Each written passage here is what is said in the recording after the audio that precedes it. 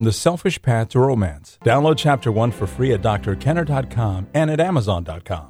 Of course I love her, but it's a different kind of love. I mean, it doesn't burn with the passion and intensity of a Tristan and Isolde. It's more comfortable, more familiar. Maris and I are old friends. We can spend an afternoon together. Me at my jigsaw puzzle, she at her auto harp. Not a word spoken between us, and be perfectly content.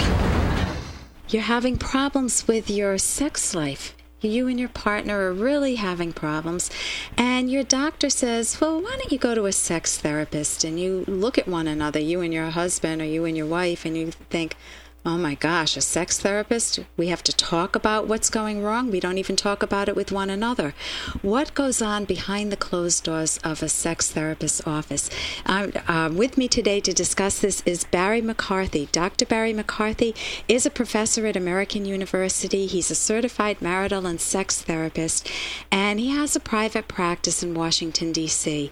He's presented over 150 workshops around the globe on a range of relationship and sexual problems, and he's very prolific. He's written many articles and book chapters, and with his wife he's co-authored 8 books on relationships and sexuality, including a book, Rekindling Desire. Dr. McCarthy, it's a pleasure to have you on the show. Well, I'm glad to be here, and I always like talking about sex therapy and talking about what it really is as opposed to the myths about it. I can imagine the myths that people have. If somebody told me, say, 30 years ago, Ellen, why don't you and your husband go to sex therapy? I would think, oh my God, are they going to make us practice in front of them and show them what goes wrong? And do I have to talk about an orgasm? And oh my God, this is so embarrassing. I'd be flushing already. I know a lot more about it now, but can you explain what is the procedure if say, my husband and I were to come to you, or a couple were to come through your doors? What would happen? Well, usually sex therapy is approached as a couple problem. So you get away from the blaming about who's at fault. Am I at fault? Is my spouse at fault? And think about it as we have to work together to develop a comfortable way of being sexual. And there's never any nudity in the office. You never do anything sexually in the office. That's a very important thing to understand. And that sex therapists are certified by an organization called the American Association of Sex Educators, Counselors, and Therapists. For those people who use the web, you can get on asect.org. How do you spell that? ASECT? AASECT.org. Okay. And it'll give you certified sex therapists in your area. And then after the initial couple session, what then happens is that each of you have one individual session where you get a chance to tell your story, how you learned about being sexual, what are the strengths of your sexual relationship, what are the problems with it. So that, and the therapist's role is not to make you do something you're uncomfortable with. In fact, the therapist in the sexual field tends to be very respectful of individual value, cultural differences. It works within your value system. Yeah, assuming it's not abusive. As concerned, right. Right, there are lines that you... Because we're definitely not going to be supportive of anything which is harmful to you or to anyone else. But we work within your value system to try to develop a comfortable way of thinking, talking, and experiencing sexuality in your life so that it plays a healthy role in your life rather than it being such a source of stigma and such a drain for you personally and a drain in your marital relationship. Now, I think just taking a sexual history would be eye-opening for almost everyone, because how many people sit down and actually assemble all of those thoughts of, when did my problems begin? When have I been most aroused? What are the type of questions that you would ask in a typical sexual history? Hey, I got to interrupt this because we've got to pay some bills. 30 seconds, that's it. A very quick ad, and then Ellen will be back. Romance. Ugh. I wish guys knew more about what we want from a relationship. Boy, I wish I knew more about what I want. Where's that ad I saw? Here it is. The Selfish Path to Romance. A serious romance guidebook. Download Chapter 1 for free at selfishromance.com and buy it at amazon.com. The selfish path to romance.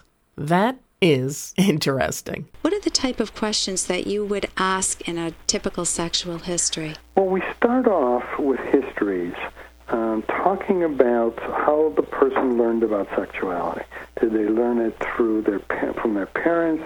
Did they learn it in terms of sex education classes? Did they learn it through their religious organization? Did they learn it on the street? What have been the healthiest learnings? What have been the most unhealthy learnings? What are the things that when in their life did they feel best about sexuality? When in their life has it been the most difficult or the most problematic? So we want to talk not just about problems, we also want to talk about what are their positive learnings and positive resources. We also want to talk about issues that are particularly sensitive, whether those issues had to do with child sexual abuse, it had to do with sexually transmitted diseases or unwanted pregnancies. It had to do with feeling sexually embarrassed or humiliated. So you want to give the person a chance, and you listen in a respectful, empathic way to their story.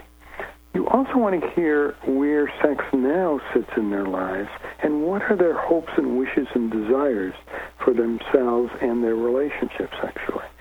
And what are some of the concerns that they have about their partner?